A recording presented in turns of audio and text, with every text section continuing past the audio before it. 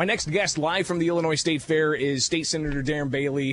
Senator, thanks for taking time with us. Of course, we're going to be talking with a variety of other Republicans throughout the day, including Senate Minority Leader Dan McConkey, Senator McClure, and Senator DeWitt. They're all going to join us in the 8 o'clock hour. But this hour, we're focusing on the Republican candidates for governor.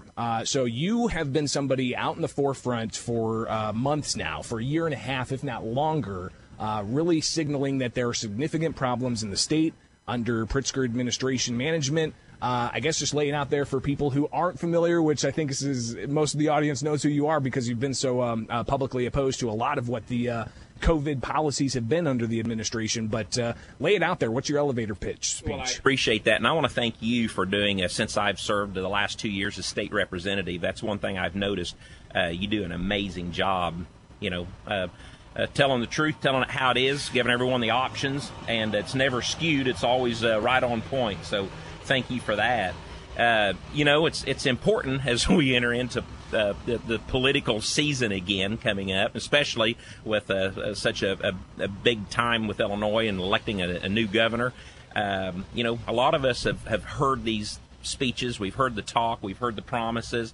People in Illinois are burnt because we've been burnt too long. And that's why I think I bring to the table that's so different than anything. This is not I don't want a career in this. I want to protect the future for my family, for my children, for my grandchildren. And now, as we were talking earlier, all the new people that we're meeting each and every day, people are looking for hope in Illinois. And in order to earn that trust, they have to be seeing something. You can't just be standing up with the elevator pitch and saying, hey, this is what I'm going to do.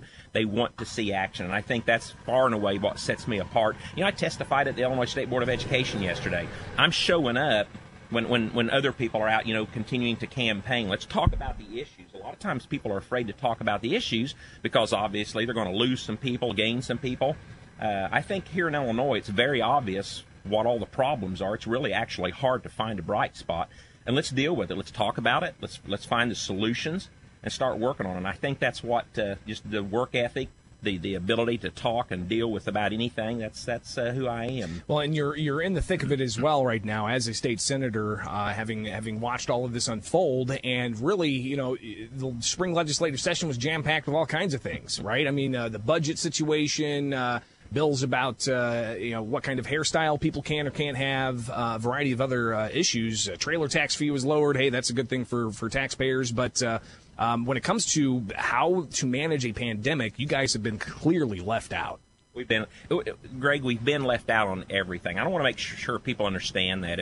If anyone comes to you from my side of the aisle and says we've got a part to play in this, no, it's the energy. The special session with the energy bill was very clear about that here about a month or two ago when Republicans showed up and they were basically told, it plain and simple. You know what? If you want to work with us, then support our bills, support us. That's clearly how it was lined out. That's all that I have witnessed for the last 2.5 years, and that's got to stop. So when as governor, I'll be bringing these people to the table. We've got to make a change. We can't just keep shifting back and forth. As Abraham Lincoln said, keep your friends close and your enemies closer.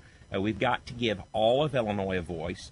And right now, the conservative side, the Republican side, has absolutely no voice, and that's very clear. We're talking with State Senator Darren Bailey. He is a Republican candidate for governor in the 2022 primary. Of course, you're going to want to separate yourself from the other candidates in the office, but I'm really curious how you're going to win over some of those who are out there right now very critical of you for your positions you've taken on masks, on vaccines, on government mandates.